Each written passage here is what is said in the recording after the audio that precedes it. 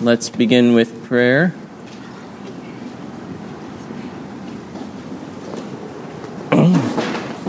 Let's begin with prayer. Dear Father, we thank you for your grace and love that you have lavished upon us through Jesus Christ, our Savior. And we pray that even as you have enlightened us to this great salvation, that we might turn and be saved, that you would continue to teach and instruct us, to lead us in your ways, that we might be built up and our faith strengthened, and that we might more and more delight in the grace and love that you have granted to us. We pray this in Jesus' name. Amen.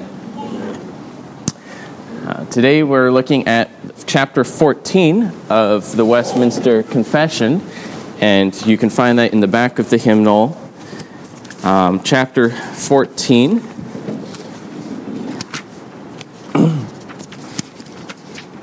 Which is on page 856, if you're looking at it up in the hymnal.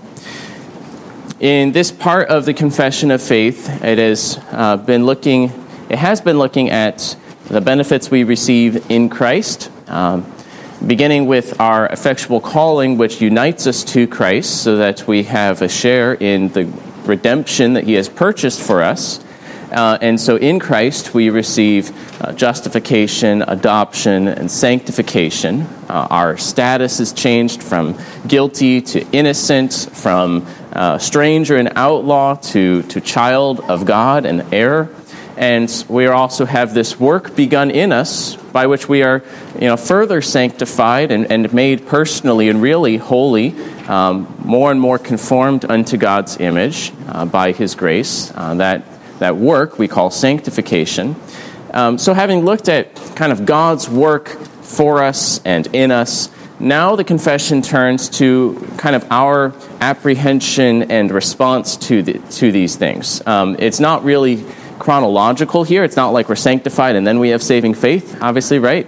We're justified by faith. So if we're going to do a chronology, faith actually is logically prior to justification, or at least it's the way we receive our justification. It really happens at the same moments. So it's not really chronologically based here. It's more thematically based. What do we receive in Christ? What does God do? And then, what is the way in which we respond and lay hold of Christ and live in Christ? And so we'll look at saving faith, and then repentance unto life, and then good works, and the perseverance of the saints. So, we'll look at these things now. Today, though, we'll look at saving faith. Notice that it says saving faith, recognizing that there may be different kinds of things that are called faith in Scripture. And there is a faith exercised by some who do not have saving faith, have a faulty faith. The demons believe. By the way, believe is used often as the verb form of faith, so I don't make a big contrast between those two words. The demons believe and shudder. They believe that God is one. Is that saving faith? It's as good as far as it goes, but it's not saving faith. And we'll find for various reasons. It doesn't receive and rest upon Christ for salvation, even though it might be called a kind of faith. There is the type of response to the word that stony ground hearers have, where they might initially respond with eagerness and joy to this word and kind of profess it, accept it, and yet not rest in it with, sinking roots into good soil and shrivel up after time. So what we're talking about in this chapter is saving faith, the grace of faith that God works in his elect to receive salvation. Now, one chapter, of course, that spends a lot of time, one chapter in the Bible that spends a lot of time about talking about faith is Hebrews 11. Hebrews 11 speaks of faith and gives many examples of faith. It's speaking of the need of endurance, because whenever you need faith, you need endurance, because faith is in things that are unseen and hoped for, that you do not yet possess by sight, and is encouraging the saints to endurance. But it begins by saying that faith is confidence regarding things we hope for and conviction regarding things unseen. there's a little debate about how to translate those words, and you can find my sermon on the text and sermon audio to get more discussion there. But to summarize, a confidence regarding things hoped for, that we hope for, and conviction regarding things unseen. So faith can be contrasted with sight. Faith is also foundational to hope. If you have faith in something, you can have that confident expectation of that good, which we call hope. And when faith is called for, endurance is needed. And Hebrews goes on to say that the one who draws near to God needs to believe that he exists and that he rewards those who seek him. So we have those two themes again, hope for and invisible. God's invisible. We believe in the invisible God and in what he promises, in that hope, in that reward, in that thing that he has promised, that we look forward to that and we lay hold of that by faith. So with that kind of background in mind, let's go to Article 1 of the chapter of saving faith in the confession. The grace of faith, whereby the elect are enabled to believe to the saving of their souls, is the work of the Spirit of Christ in their hearts, and is ordinarily wrought by the ministry of the Word, by which also, and by the administration of the sacraments and prayer, it is increased and strengthened. This article talks about the source of saving faith. Where does saving faith come from? Anyone want to put that in their own words? Where does saving faith come from? This is a Sunday school answer. God, yes. Saving faith comes from God. It's a grace. It's something that he gives. And it's the work, particularly, of the Spirit of Christ in their hearts. It's a saving grace. God enables the elect to believe through the work of the Spirit of Christ in their hearts. Think of several passages in 1 Thessalonians, in 2 Peter. 2 Peter chapter 1, verse 2. He addresses the saints as those who have obtained a faith of equal standing with ours by the righteousness of our God and Savior, Jesus Christ. It's speaking of those who have obtained this, and that word is kind of obtained by lot, inherit. It's not like they've wrestled it and they've grabbed it out of someone's hands. They've received it, and how? By their own strength? No, by the righteousness of our God and Savior, Jesus Christ. And so they have this. As he goes on to say, his divine power is granted to us all things that pertain to life and godliness. So all things, even this faith by which we possess this salvation, has come from him. Now, does the Spirit use means? Does the Spirit use something else to work this faith in the believer? Yes, the preaching, the hearing, the ministry of the Word. And we find this in Scripture itself. In 1 Thessalonians, we find these two things connected. He says, "We know, brothers, loved by God, that he has chosen you, because our gospel came to you not only in word, but also in power and in the Holy Spirit, and with full conviction." So it came with full conviction because it came with power in the Spirit, working this conviction in the gospel so that it was not merely an external word. Apart from the Spirit, it's a seed that could be sown and plucked off by the birds, but it came with power in the Spirit, working full conviction in them that they might receive it. Kind of the classic passage, though, on this fact is Romans 10. Romans 10, starting in verse 14. How then will they call on him in whom they have not believed? Because he had just said, everyone who calls on the name of the Lord will be saved. And so that implies faith, he says. How can they call on him if they don't believe on him? Yeah, they need to believe in him. And how are they to believe in him of whom they have never heard? Now, that phrase is better translated, And how are they to believe him whom they have never heard? There's a little translational interpretation there, adding the in him of whom instead of whom. We can get into other passages that would confirm that. But if you're going to believe him, you need to hear him, right? If you're going to believe him and trust his words, you need to hear his words. And how are they, it goes on, and how are they to hear, in other words, how are they to hear him without someone preaching? And how are they to preach unless they are sent? As it is written, how beautiful are the feet of those who preach the good news. And so he goes on then to say at the end here, verse 17, so faith comes from hearing, and hearing through the word of Christ. See, it's Christ's word that's being heard through the preaching of the word, as it's faithful to Scripture.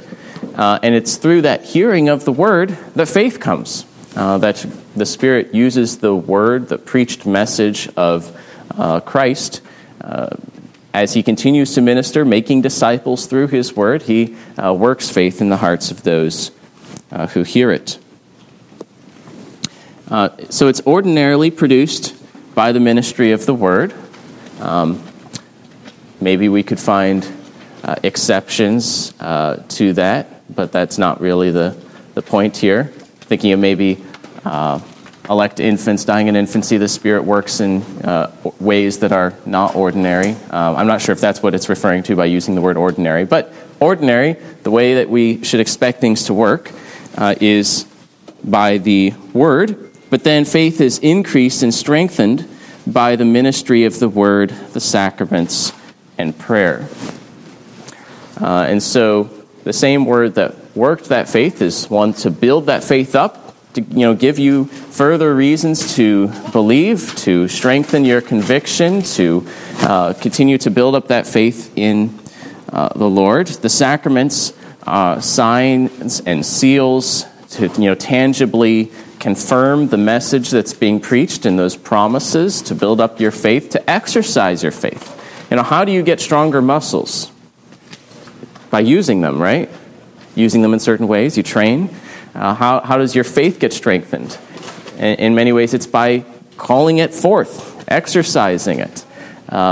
Just as sometimes Jesus in the Gospels will slightly draw away from a person to kind of call forth that faith, where the Syrophoenician woman seeks healing for her daughter, and at first he kind of rebuffs her, but it calls forth her faith even stronger to come out and ask for his healing.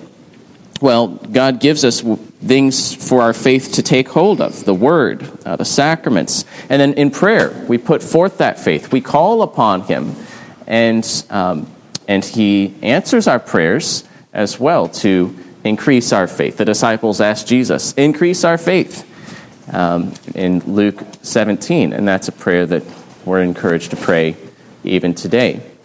And so by the ministry of the word, the sacraments, and prayer, faith is further increased and strengthened. Any questions on this first article, on the source of saving faith?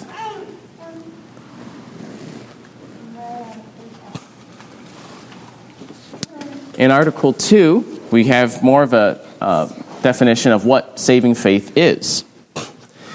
By this faith, a Christian believeth to be true whatsoever is revealed in the Word, for the authority of God himself speaking therein, and acteth differently upon that which each particular passage thereof containeth, yielding obedience to the commands, trembling at the threatenings, and embracing the promises of God for this life and that which is to come.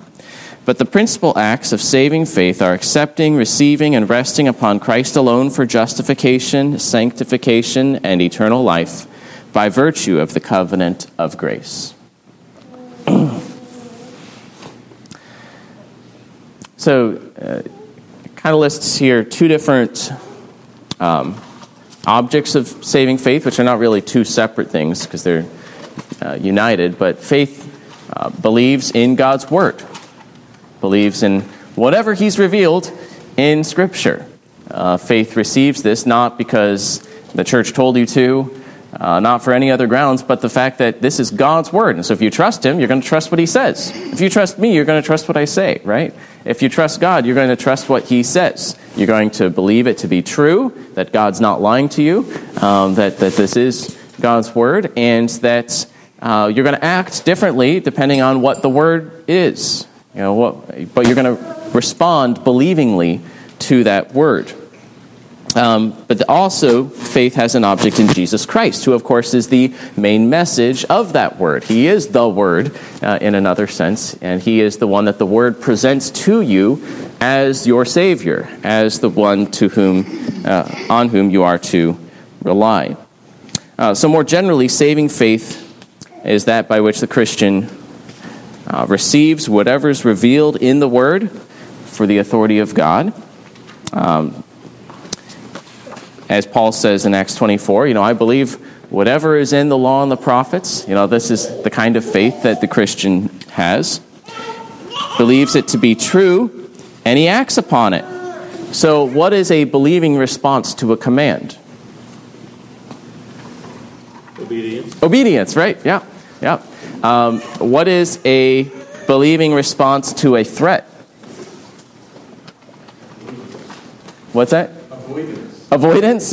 Or repentance. Repentance, avoidance, depending if you've done it or not already. Trembling is kind of what's listed here. But you take it seriously. You tremble, you avoid, you repent.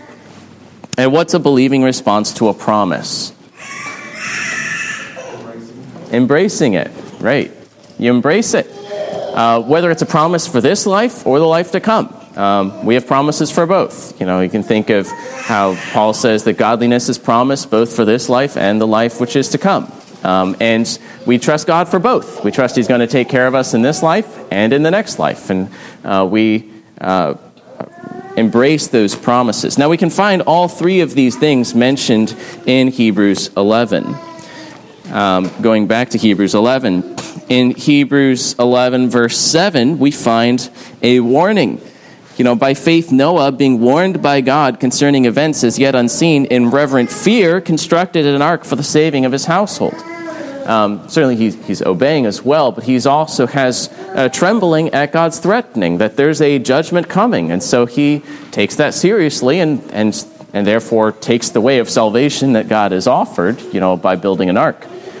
In verse 8, we find, by faith Abraham obeyed when he was called to go out to a place that he was to receive as an inheritance. God said, go from your country, go from your father's house, go to a land I will show you. And he exercised faith in receiving that word and acting upon it, obeying, going out. And then in verse 13, we find the promises. These all died in faith, not having received the things promised, but having seen them and greeted them from afar. Greeted them can also be translated, embraced them. Having acknowledged that they were strangers and exiles on the earth. So they trust those promises. They saw the things promised. They had hope in them. They greeted them. They embraced them, those promises. And that was what they did in faith, such that they died in faith. So the Word of God does not bear fruit. It's not beneficial if it's not met with faith, if we do not receive it by faith. It is the thing that actually calls forth that faith by the Spirit's work, but then we receive it and act upon it by faith. But the principal acts of saving faith respect Jesus Christ. And that's probably the most common way for the New Testament, at least, to describe faith is faith in Jesus, faith in our Lord Jesus Christ. Does someone have the catechism summary of what is saving faith? Answer there. What is saving faith? The catechism really focuses on this part. One of the kids want to read it? You have it written there? Or Thomas, you want to read it?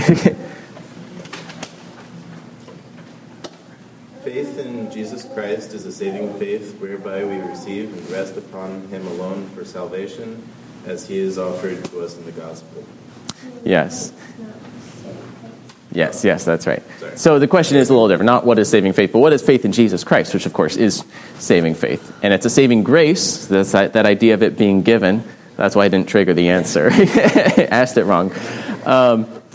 It's a saving grace, by which we receive and rest upon Christ alone for salvation. And so we find the same thing here. By faith, we accept and receive and rest upon Christ alone for salvation. The confession's a little more explicit. What does salvation mean? For justification, sanctification, and eternal life. That we're trusting Jesus for all of it. It's not like we trust him to be justified now, but then we'll have to work our way to heaven and merit eternal life. No, it's for all of it, for salvation, we rest upon Jesus Christ.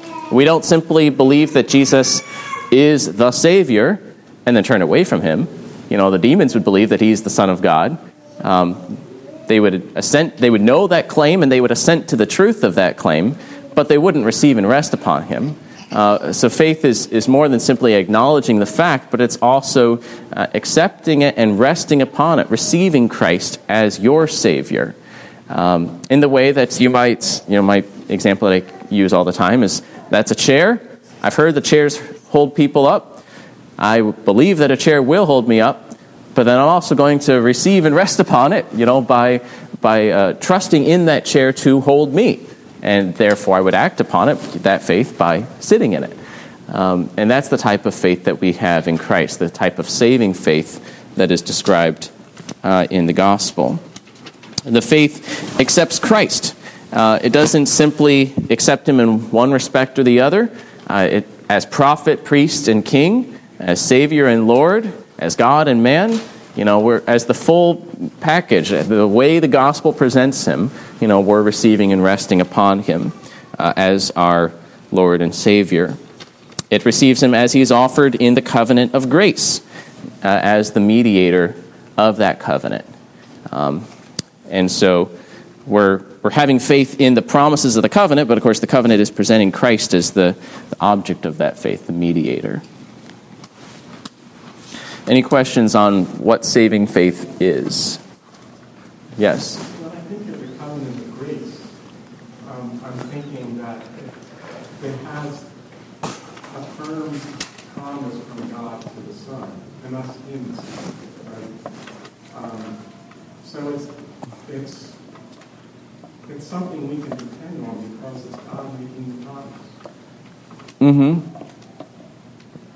Yeah, it's the promises of God, and we can rest in that. And yeah, we have a share in it by virtue of resting in Christ. He's the one that in whom all the benefits are. All the treasures are deposited with him. And Christ and God, of course, has appointed him as that mediator, and in him all the elect as his seed. So faith is the condition to interest us in him. It's the condition of the covenant in a very special way. Unlike any other obligation of the covenant, because it's by faith that we have a part in Christ and a right to all the promises of the covenant of grace. So if you don't mind, to me I can make a comparison to the covenant of works, or the covenant of life. That just as certain as death came from disobeying that covenant, so certain is life from resting in Christ. Mm-hmm. Yeah. And we can see that death is a pretty certain thing. And so how much more can we rest upon Christ for life for the same reason? Article 3 then talks about kind of the life of faith, the growth and the struggle of faith. This faith is different in degrees, weak or strong, may be often in many ways assailed and weakened, but gets the victory, growing up in many to the attainment of a full assurance through Christ, who is both the author and finisher of our faith. You'll notice, or maybe you'll notice, in several chapters of the confession, the last article is like this, where there will be struggle, there can be ups and downs, but eventually there will be victory. We saw that in sanctification, that there's a mix, there's war, and yet even though sin may prevail for a time, yet regenerate part shall overcome. We'll find similar in the chapter on assurance, that a Christian might not have assurance of his own salvation, might struggle with this, but by due use of the ordinary means, he can attain assurance of salvation. We'll say similarly here in faith. Faith can be assailed, it can be weakened. Faith is contrary to doubt, but a believer might have both faith and doubt that struggle with one another, and yet faith gets the victory. What is the victory by which we overcome the world? It's our faith, as John says in 1 John 5. Jesus prays that Peter's faith would not fail. You could see that his faith wavered, not only when he was trying to walk on the water, but later when he denied Christ. But because Christ prayed for him to support him, his faith did not fail, but eventually got the victory and was able to run with endurance to the end. And so it grows up in many to the attainment of a full assurance through Christ, who is both the author and finisher of our faith. And that's why faith gets the victory, because he is the author of it, he's the perfecter of it, we have it by his grace, and therefore also will be sustained by his grace to the end as well.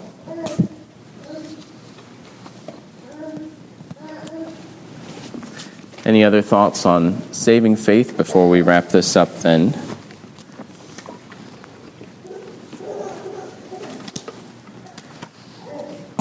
So just to close then with Hebrews 6, verse 11. And we desire each one of you to show the same eagerness, the same earnestness, to have the full assurance of hope unto the end, that you may not be sluggish, but imitators of those who through faith and patience inherit the promises. We'll find later today in the sermon one example of a man, Abraham, who through faith and patience inherited the promises. We want to be imitators of the saints, of such people, not sluggish, but diligent to attain full assurance of hope, to strengthen that faith, that we might have the joy of this salvation and to endure to the end. And we would do so by God's grace. Let's go ahead and pray. Dear Father, we thank you for your gospel, which is life-giving, which works in us even that grace by which we receive it and benefit from it. We pray that you would strengthen our faith for our comfort, also for our witness, that we might act upon that faith more consistently in the way we respond to your word, acting upon your commands, trembling at your threatenings, and embracing your promises, both for this life and the life which is to come. We pray that you would increase our faith, and we pray that you would grant this faith to those who walk in darkness. And we pray these things in Jesus' name. Amen.